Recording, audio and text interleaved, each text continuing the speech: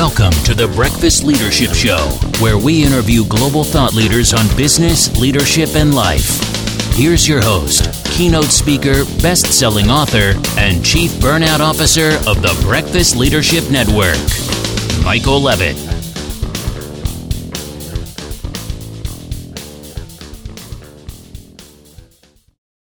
Welcome back. I've got Lynn Witt back on the line. Lynn, how are you? I am doing great today. How are you? I am awesome and alive and vertical, and that's always a good thing, to be vertical instead of horizontal, unless you're sleeping. Unless you're sleeping and having a good night's sleep. Which is something that I always tell people they should get because it really helps. So great to have you on the show. We're going to talk about a variety of things today, but specifically, I'm sure we're going to talk about resilience and other things, and your background in the organization you founded and all of that. But tell the audience about you, the organization, and then we'll dive into the conversation of how we're going to talk about that COVID-19 situation and how resilience is more important than ever. Yeah, absolutely. So I'm the founder and CEO of Petite to Queen and Future Forward Sales. And we help the world by providing sales and leadership training to achieve more faster. And, my background was in sales. I climbed the corporate ladder in sales into leadership positions, eventually in the C-suite. In corporate America, I was closing multi-million-dollar deals globally. And through all of that experience, that's what really led me to found the business and to try to give back because, it's like, why do we all have to learn this same old way? It's almost like tribal knowledge. So instead, how can we provide shortcuts so that we can all seize upon that and really collectively lift one another up? And so that's what I do.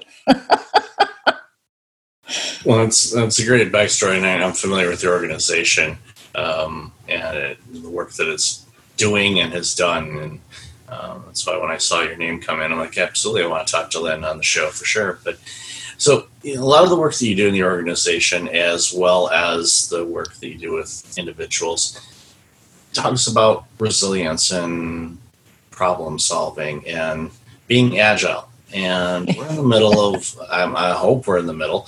We're in the pandemic. I don't know where we are in the scenes of this movie, but hopefully we're at least halfway point. But from, like we talked about in the pre-show notes, there's some people who think, oh, no, we're still eating the previews. We haven't even got to the actual start of the movie yet. I'm like, oh, great. But we'll deal with that one later. But during this pandemic, resiliency is something that everyone really is starving for and really needs to have in their life. So let's talk about that a bit, about what does resiliency look like? How does one go about implementing it in their life? Because it's not like they go to the shelf and they go, okay, I'm going to take, get 2 bottles of resiliency and away we go.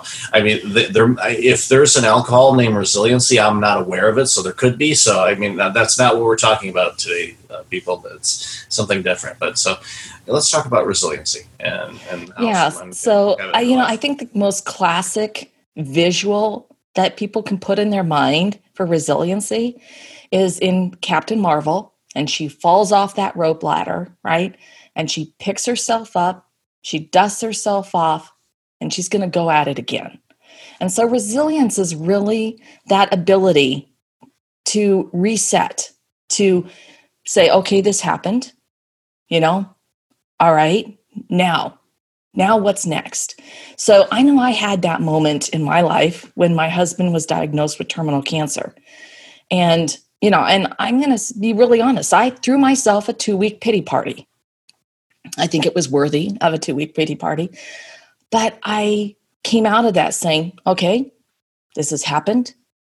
Now, how do we do moving forward? How can we make the best of, an awful situation? And we did. We went on an incredible couple of trips of a lifetime while he was still healthy enough to travel. We spent lots of time together as a family. And And also it's really, when I look at my career, it's the thing I'm the most proud of is the support that I gave him in that 3-year battle. So, I look back on that, because now it's been 3 years since he's passed. And it was an incredible, horrible journey. But there were so many good things that came out of it. So that's resiliency at its core. And everyone can learn this skill. So when we've been knocked down, what the first thing I think, there's a scenario that you can go through in your mind, or even if you're approaching something that that fear can be that moment that you're frozen, is to say, okay, what am I afraid of? What's the worst thing that can happen? What's the best thing that can happen? And what's likely to happen? So when you address it that way and you really look fear in the face, you take away its power. And that's one of the key things about resiliency, is that you have to be willing to look fear in the face and really acknowledge what it means. And then how can you mitigate it? Or how can you cope if the worst case scenario happens? So all of that is one of those core skills that you can use, that you can practice. And as you practice that, you're going to find that it's easier for you to start to think, okay, well, wait, I could do this. I can pivot this way. I can be agile. I can have flexibility. I can solve this problem before it happens. Like I can meet it head on. And then you take away its power.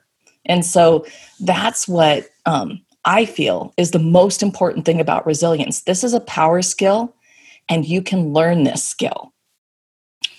And I think one of the things that I've learned over my life, especially in situations that seemed insurmountable, but I was able to get through them, not necessarily around them, because I learned that lesson a long time ago. It's like, if I go around them, they're just going to circle back and, hey, we're here again. It's like, I want to get through it and be done with it once and for all. And what I find is when I encounter different challenges in life, I haven't really used the analogy of looking fear in the eye, but I love that. And it's like, okay, it's facing it going, all right, this is what the situation is. Let's try to keep the emotions in check for a moment and just analyze it. Kind of an out-of-body experience. Just look at it and go, okay, what is this? What do I need to do with this? What experiences have I had in my life that I could potentially use to help me get through this? And sometimes just in that moment of fear, the amygdala starts yelling at us, and we start freaking out and doing whatever we're going to do with it, instead of just pausing and going, okay, this is the reality we're in. What can I do? And that's something I tell people, and I've been telling people for the last few months, especially during this pandemic, is yes, there's a lot of things that we have lost over these last few months, a lot of experiences and opportunities. We haven't been able to go to places that we normally could go to, or eat in restaurants for a period of time, or go to the movies, whatever.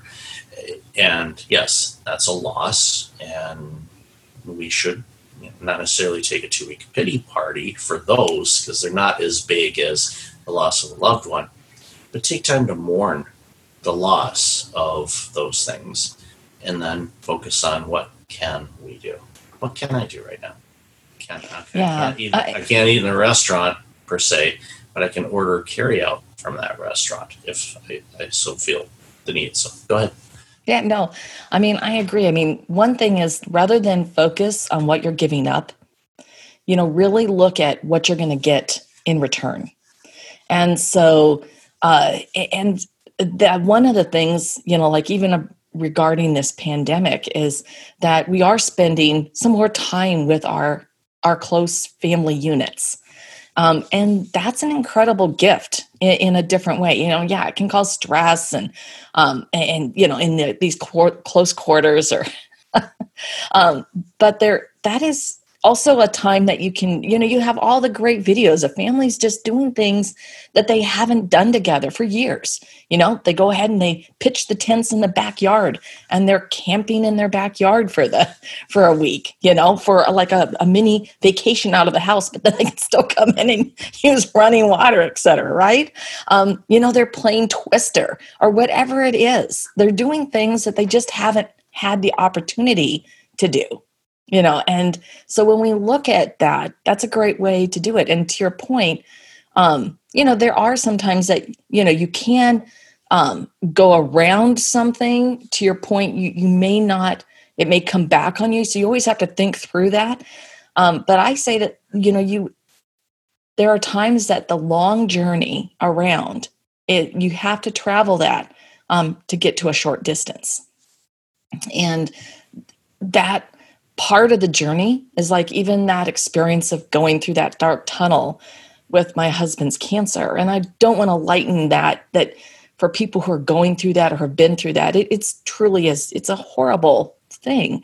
But there were so many moments that stand out in my mind. And those are the ones that I hold on to on how special they were. And so, and yes, it was a long journey to travel essentially a short distance. That you take joy in that journey. The journey is actually what we should be focusing on. We're so focused on the end or the destination. There's so many experiences along the way in the journey that, yes. That are just incredible. And last year I was fortunate to go on several trips with loved ones, and it just happened to work out really well. And I'm immensely thankful that I was able to do it. I would say I'm more thankful than I am now, based on what we've been enduring for this year, that we were able to do that last year, because it wouldn't have been able to be done this year anyway.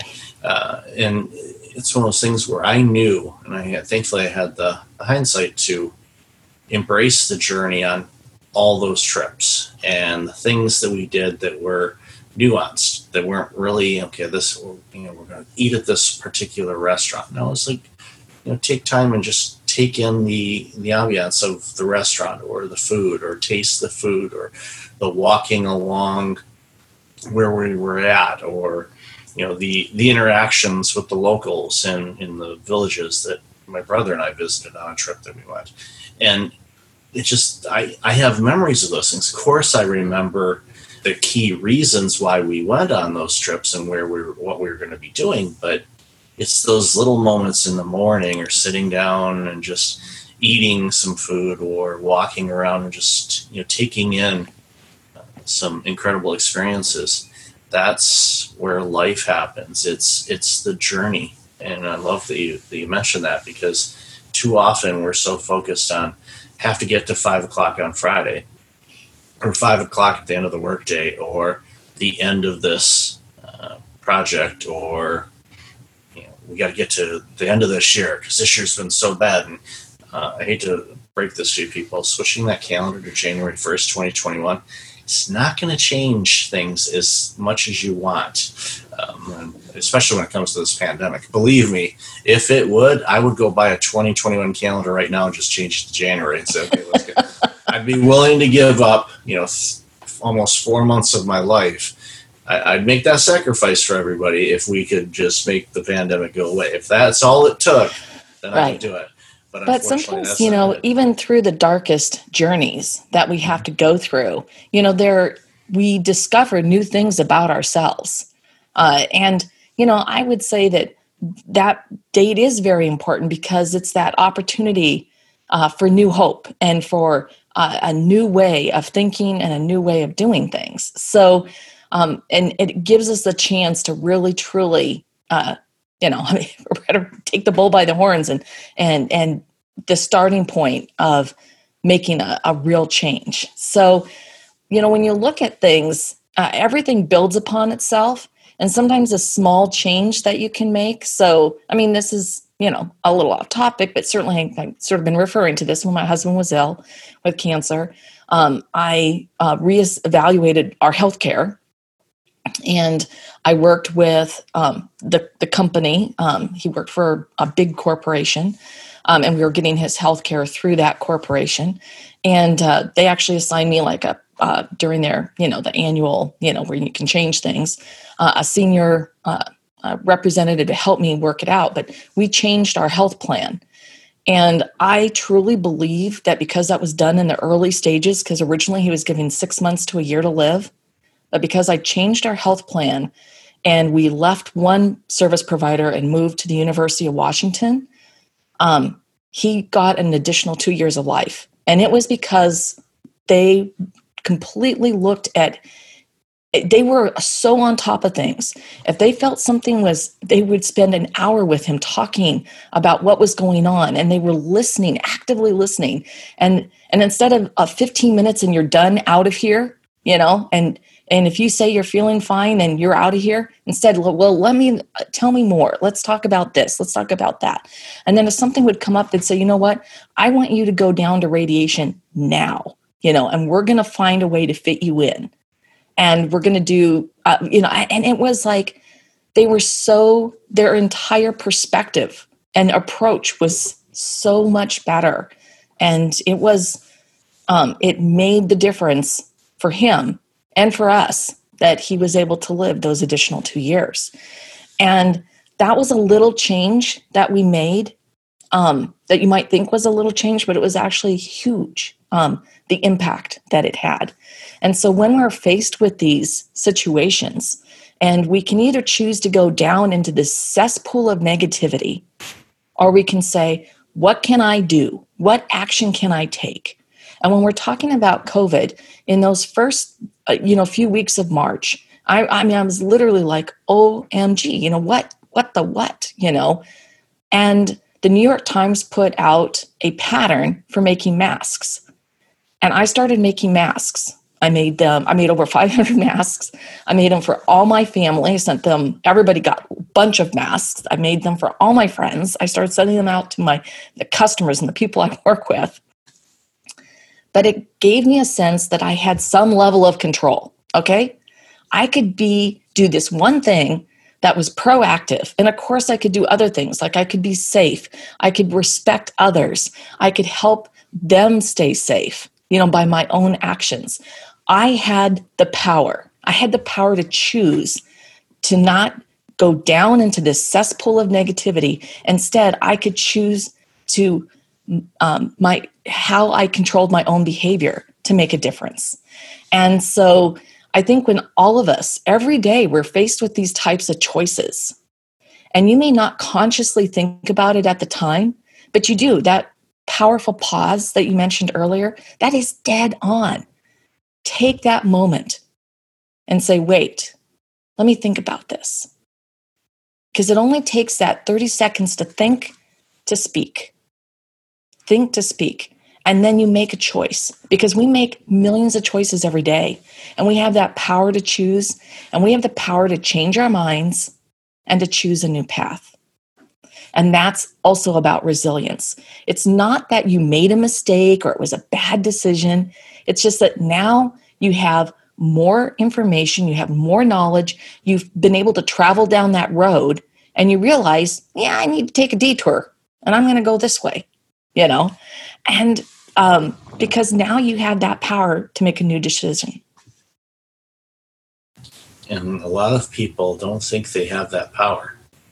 They delegate their decision-making, their choices. Oftentimes they delegate it to their employer or their family or their loved ones, and they don't take it upon themselves. And that pause right after whatever the situation, whether it was an experience or receiving news or contemplating what you're going to have for dinner. I mean, it sounds silly, but that can be a life or death choice for some houses. Which movie to watch on Netflix? Yeah, exactly. Yeah, which what are we going to watch on Netflix? Yeah, exactly. All of these things that we put weight on all of these choices, and I think instead of doing that, we go, okay, put the proper amount of weight on this choice at the moment in time of the choice, and not say, well, that's not a big deal. Well, it might be a big deal depending on what's going on, and take it in all those inputs to figure out what's going on. But I think one of the things I was going to ask you too, before we wrap up, is productivity at work. And I know you co-authored a book on work environment and whatnot. And work as we know it has changed now. We have no idea what work's going to look like in the next normal. But I think it's going to look different than what it did prior to early March of 2020. So the lessons in that book play through and will down the road. But what are some things you think that employers and employees could do to help them be resilient and more agile, especially when, quite frankly, it's like we're playing a board game and somebody keeps changing the game pieces, and we're like, wait a minute, we were playing Chutes and Ladders, and this is the Monopoly pieces. We're trying to figure out how in the world do we use these. So what are some things that you think employers and employees could do to help them? Honest communication, okay? Because when we communicate with one another, even if we have to say we don't have an answer for this, that this is what we're working on, that in itself conveys that, okay, they're aware of this. They're working on it. This is in focus. And that they're letting me know that they're aware of it and it's in focus. And that is so important. So that honest communication and letting people know, because you don't always have the answers, and we don't have to have the answers right now today. Okay? We're working towards those answers. And every time we get a piece of, it's like putting together that 1,000-piece puzzle on the family room table so that everyone can participate. You're putting that together to get to that big picture. And every one of those steps, of those incremental steps, they help you move forward, faster, because the more of those puzzle pieces, you always see that trend. And then, you slow but steady, and then pow, it really accelerates. So that type of honest communication is so important. And then providing the type of support and resources that people need. So we're living through a period of massive disruption. And I do not believe that our life is going to be the same after this that it was before, period. I mean, this is a permanent disruption. And there are some things about it that are good. I mean, come on, the air in Los Angeles has never been cleaner. I mean, for decades, people aren't having to spend the time in the commute. And yes, there's horrible things. The millions of people who've lost their jobs, the millions of people who've lost their businesses. There's definitely horrible things that have happened, but there's, I think that there are some things that could be positive that come out of this. So I think that allowing the employees to work remotely is very important. It gives the employees more flexibility. Companies it's taken that fear away that they're not going to be productive. They've discovered that you don't need to travel somewhere to have powerful, effective meetings. And so there's some things that are going to come out of this that are all going to help us, as we really transition to we're in a new century, and yeah, we're 20 years into it, but what it looks like right now and what it's going to look like 10 years from now are completely different. I mean, we've already seen that. We've seen that acceleration in our lifetimes, of what we used to do. I remember the old phones in the car that were mounted in the car. I mean, come on. I mean, it's just incredible. And this acceleration is going to continue.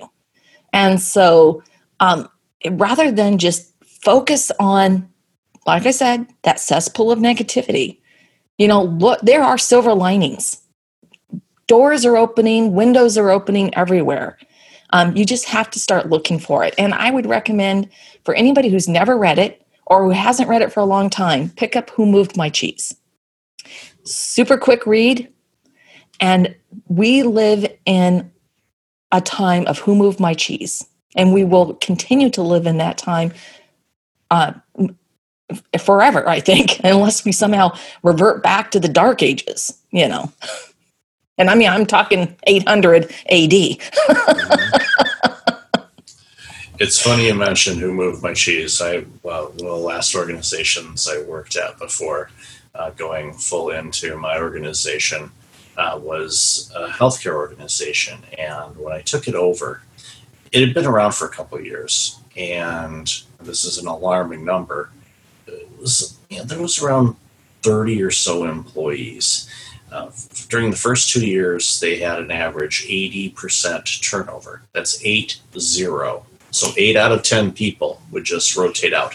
And no, it wasn't a McDonald's. It was a healthcare organization. And I came in and took survey of, okay, what's going on here? And I actually showed in a staff meeting the video of Who Moved My Cheese. And more or less had an open, dialogue, not just in that meeting, but throughout while I was there. This is the environment we're going to have in. We're going to have trusted, open conversations about things. We're going to do everything we can to make sure that the patients that we serve are getting the best possible care from us. And in order to do that, we need to make sure that you have everything that you need so you could be the best. So a year after I took the organization over, the turnover went from 80% to 6%. Why? Culture. And Who Moved My Cheese? And yes, there were a couple of people that were giggling during the video, which I get it. It's kind of a funny video. But the book, I would have been better. But I'm like, okay, here, everybody read this book. The odds of that being completed wasn't going to happen. Video is so much more effective. So I had to show them the video. And they're thinking, wait a minute. A lot of them were thinking, I'm getting paid to watch a video.